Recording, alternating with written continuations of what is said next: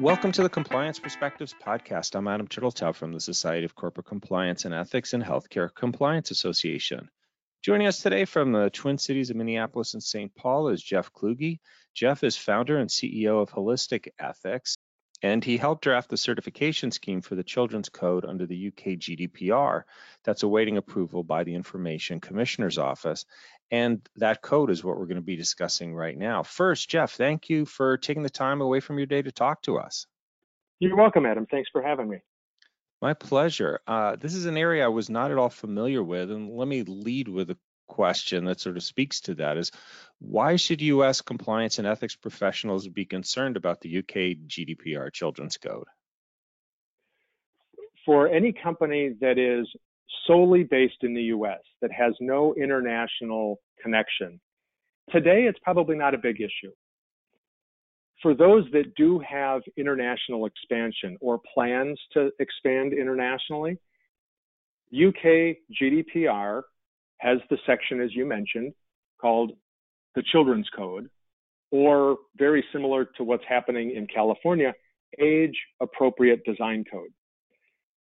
And there are standards, rules that are in place that organizations that have a connected game or toy or use artificial intelligence in the processing of data around children, and those are under 18, it will impact them. And we're seeing a global movement today around data privacy, concern over what happens with my data. And the UK has led looking at data protection for children. So it's coming to a global basis. I think US compliance and ethics officers will see more of this. And I think that provides the platform for our discussion today.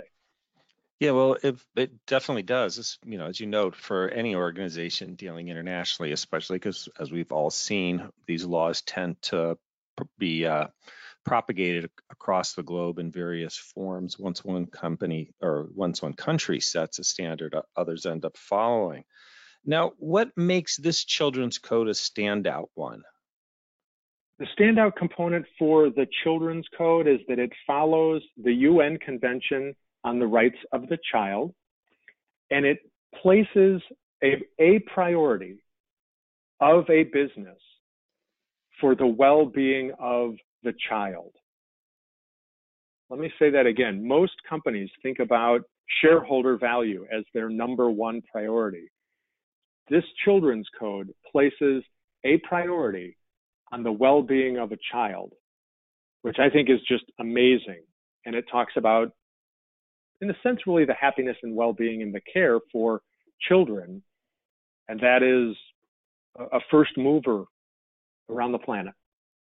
So my natural question after that is really, what are the compliance duties that compliance and ethics teams need to be alert for? One is, what is the algorithm, the autonomous system, or the artificial intelligence systems that the company is building? Who are those engaging with as data subjects?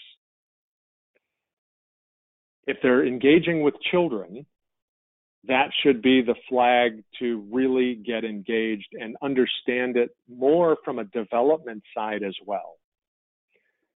I did a recent poll whereby 60% of the respondents to date have said they are responsible for the transparency and accountability of their AI systems. And many of them did not have full compliance and ethics officers. They were perhaps junior people to that person. 10% responded that our lawyers have it covered. And there's language in the Children's Code that discuss who should be on the Children's Data Oversight Committee. Should you have an ethics committee specifically entrusted with following and looking at the AI-based systems that a company is designing and deploying?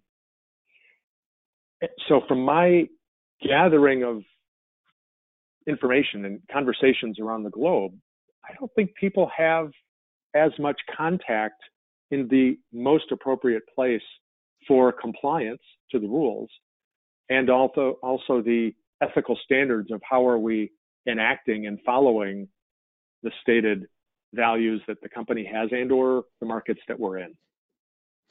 Well, and we've certainly seen this as a common thread when it comes to anything AI related, that the software has to be watched very carefully, and that it's important to build these compliance and ethics considerations in from the start and keep monitoring for them, because AI has a tendency to just make decisions that look unfortunate once they're made, and companies have to scramble to catch up. Now, there's been some pushback in this area, as I understand it, from social media, game, and technology companies that this is going to drive up costs. Is that the issue to be aware of, or are there others at work here? The costs come from, as you just mentioned, that understanding of what these systems are doing.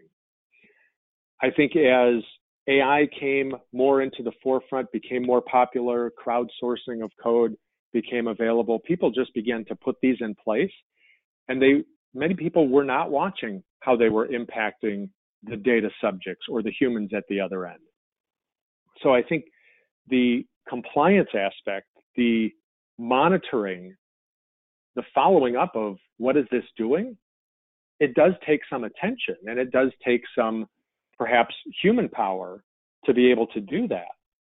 But the rewards on the other end, if you're building something that really could positively impact your user or data subject, as the technical term goes, that's a profound driver of shareholder value. People feel that they are taken care of and that it's moving in the right direction. We've seen too many instances that are being reported on today where AI systems are going rogue because poor data was put in at the beginning, and then they're making decisions that have almost nothing to do with the intended results, or they're now running without really a monitoring process in place of what are those decisions, and they can't respond back to the communities that they're engaging in of why they're doing what they're doing. They almost have an unconscious bias, right? They just don't know what they don't know. Yeah, well, that's bias is one of those words that keeps coming up with AI, is that it ends up one way or another, it seems always showing some sort of bias that it should not. Now, when we talk about these things, the term AAA systems is often used. Could you define what that term means, and what kind of systems does this apply, and who is responsible? So any company that is engaging the AAA system, which is artificial intelligence, algorithmic, or autonomous system, those three lead to your AAA systems. So our AI systems are being designed and created in many times different places than the compliance and ethics office, right? They're starting under technology. They're starting in different divisions, perhaps. And this is a good point of reference for anybody that's in that compliance and ethics role to begin the engagement and gaining awareness of what their systems, those AAA systems, are doing, how they're being run, and the laws around the jurisdictions that they're engaging in. So, for example, going back to your earlier and initial question about why should a U.S. compliance officer be concerned about the children's code? Because if someone in the UK signs up and says that they're under 18, or perhaps they're not 18, and they say they are, what mechanisms do you have in place to verify the age of that individual? And that could be at the US level as well. But if you begin processing data and don't have good transparency over how you're verifying the age of the person playing the game, that could place you in the uncomfortable position of having a fine by the IOC for not being compliant with their rules. And nobody wants that, let alone the additional costs that come from reputational damage and the chaos that ensues when a hole like that is found. Well, Jeff, thank you for sharing your insights with us into this area of compliance that I think is one certainly a lot of people are going to be surprised by and will be having to deal with. I want to thank all of you for taking the time to listen. I'm Adam Turteltaub from SCCE and HCCA. I hope we're able to expand your compliance perspective.